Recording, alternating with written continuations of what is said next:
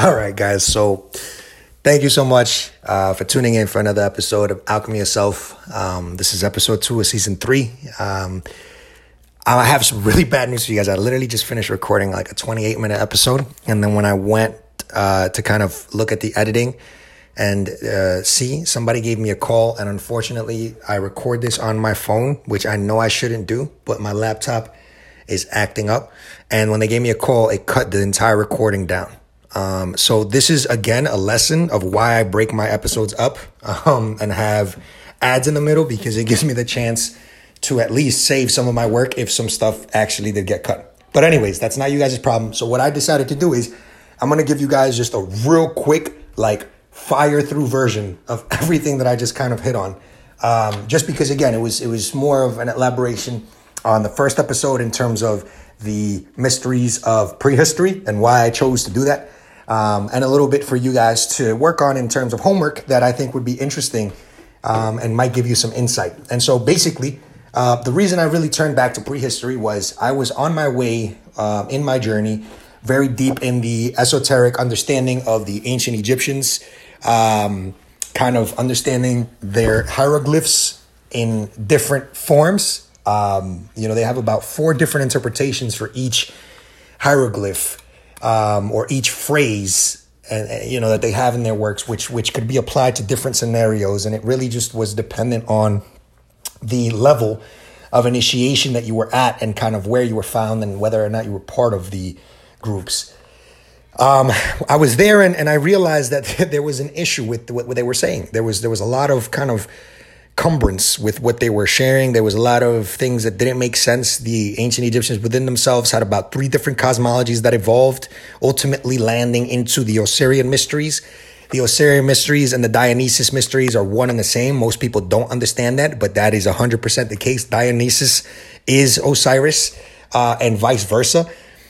Which shows really that there is no power in the Osirian kind of drama. There is no truth in the Osirian drama, because this Osirian drama was already made once the matriarchies and the priestesses who had this information, who gave this information, and who literally maintained it and defended it, were kind of purged, right? So now you had a whole bunch of guys that were trying to act, and when I say guys, I mean the priests, who were trying to be like priestesses because they were trying to tap into the same energy that women have been tapping into through the womb, through their menstruation rights, through their connection with the moon, through their connection with the earth, that just men don't really have. So these priests were trying to basically tap into those things with these rituals. They would use the women, they would keep them in these, and by women I mean like prophetesses and priestesses. They would use these women's understandings. They would use these visions, these kind of prophecies, and then they would run with it for political gain. And that was basically, when you study ancient Egypt in terms of the modern perspective of ancient Egypt, like when you know them as what they are, that already had happened. In other words, like they were already in their decline by the time the Romans and the French and all these people came in. I mean, Egypt was in decline when they started switching from when Set was the original Horus to then Horus and the sun god and all these sky gods, and then the eventual tossing down and usurpation or usurpation of the snake energy and these snake goddesses and these goddesses.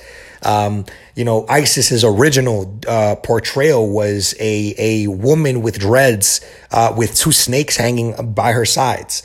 And again, so, by the time the ancient Egyptian understanding of things was there, I mean, it was already kind of, I don't want to say powerless, but it was already being used the very same way it's being used today. It was being used to kind of milk people that actually had this gift, get the answers, get the truth from them, get them to tap into their higher self, find out what needed to be done, and then go and take that information and act as if you were the conduits for that. And for those of you guys that don't believe me, a very popular modern movie that came out a couple of years ago, The 300, actually depicts this perfectly. I mean, right? The Oracle at Delphi was one of these priestesses that I talk about. And it's one of the most popular stories in the Greek pantheon and cosmology, the Oracle at Delphi. The Oracle at Delphi was a snake oracle. She was tied to Pythia. She was tied to the python. And so she was tapping into that energy, that kundalini, that primordial energy. And these priests were just basically there to take money, right? Like they were keeping her captive. And Leonidas goes up the mountain and he even comments, he's like, these swine, like they only do it for money. Like hidden in plain sight. They literally are telling you what happened. They're telling you that at one point, the priesthoods overthrew the matriarchy in order for them to be able to become the stewards of the knowledge. But they knew that they had to keep the woman because they understood that they did not have that connection, right? So when I came upon all of this, I mean, I had a choice. I could either continue with my understanding and continue pushing forward and say, hey, you know what? It is what it is. I've already known this much. I can't really go back on it. Or I could really take a step back and understand that I wasn't really doing anything with this information, that just because it was comfortable for me to maintain 2.5 years of understanding and what I thought I knew, I knew that I couldn't do it. I knew that I couldn't do it. And so that is one of the main reasons why I started pushing more and more and more into the shamanic understanding, into the prehistory. And that's where, that's where I'm at now. And there's a lot of information that I have that I want to share with you guys, but ultimately, the truth about it is I cannot share information unless you guys are really doing the work to kind of get yourselves where you need to be able to get this information yourself, understand it, process it, blah. I could sit here and I could tell you 50 different things that are facts. But if you have not done the work, you will probably react through impulse, through ego, through anger, and you'll miss the message. You'll miss the understanding that this information gives you. The true spiritual power behind this information is the fact that you need to have an understanding of who you are so that you don't lose yourself in the face of this information. That's just what it is. That's just what it is. You cannot lose yourself in the face of this information. And if you are not prepared mentally and you are really still tethered to belief systems, you're not going to see it. The truth will come and smack you in the face, and then you will not see it. You just won't see it because you're not ready for it. It'll be too challenging in terms of the switch of perspective that it requires of you, and what it requires for you to truly change in your daily life, right? I remember having a whole bunch of people, they were always talking about the ego and this person's ego. Oh, he's driven by the ego. Listen, everybody has a fucking ego, guys. All right. Everybody has an ego. Okay. Everybody has an ego. The point is not to kill your ego. The ego is not the enemy. The enemy is what prevents you from seeing things through your own eyes, which oftentimes the ego just helps, but it's not the problem. It's not the problem. The problem is the perspective that you have that you refuse to let go of. Which is what? Which is that all the information that you were given as a child was true. That all the things that you think you know of in the world today is true. And unfortunately, it just is not. It just is not, right? And that bothers people because it would require to have to actually do some digging for yourself instead of being spoon-fed answers by your government or your school or your teachers, right? There's been an entire cover-up in human history, on our actual history, on the truth about humanity. And again, it's only really for people that want to know the truth. Most people are okay with finding out absolutely nothing, going about it day by day and just dealing with it.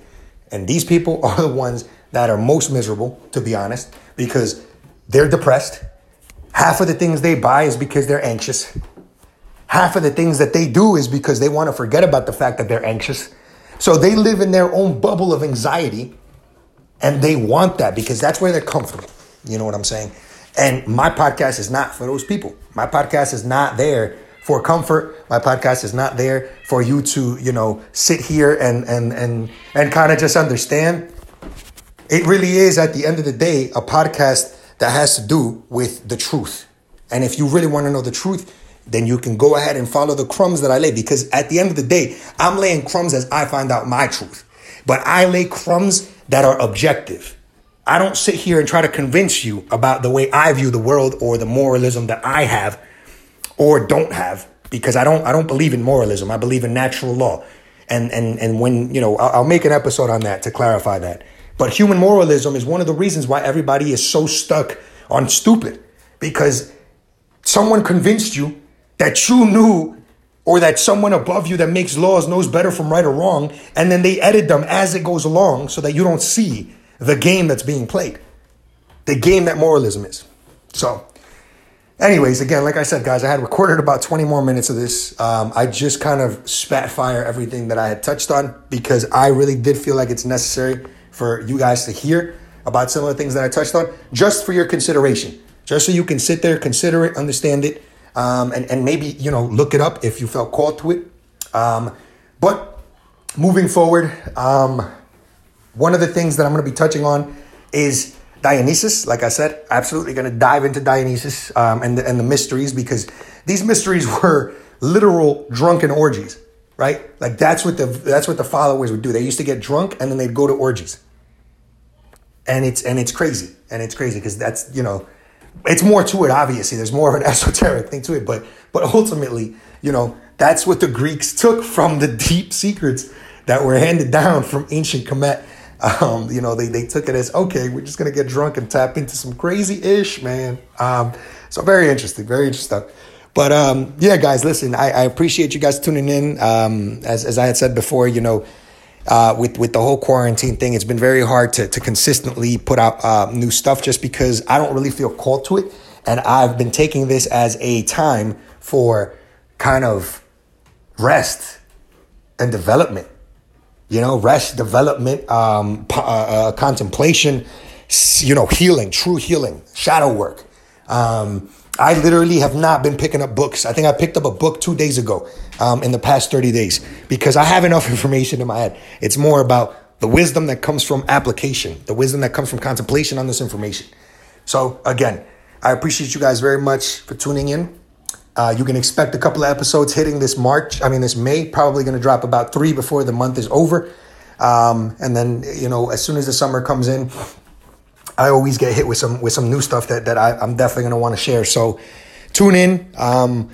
Another heads up, May 22nd, season 1 and season 2 of The Alchemy of Self is getting taken offline.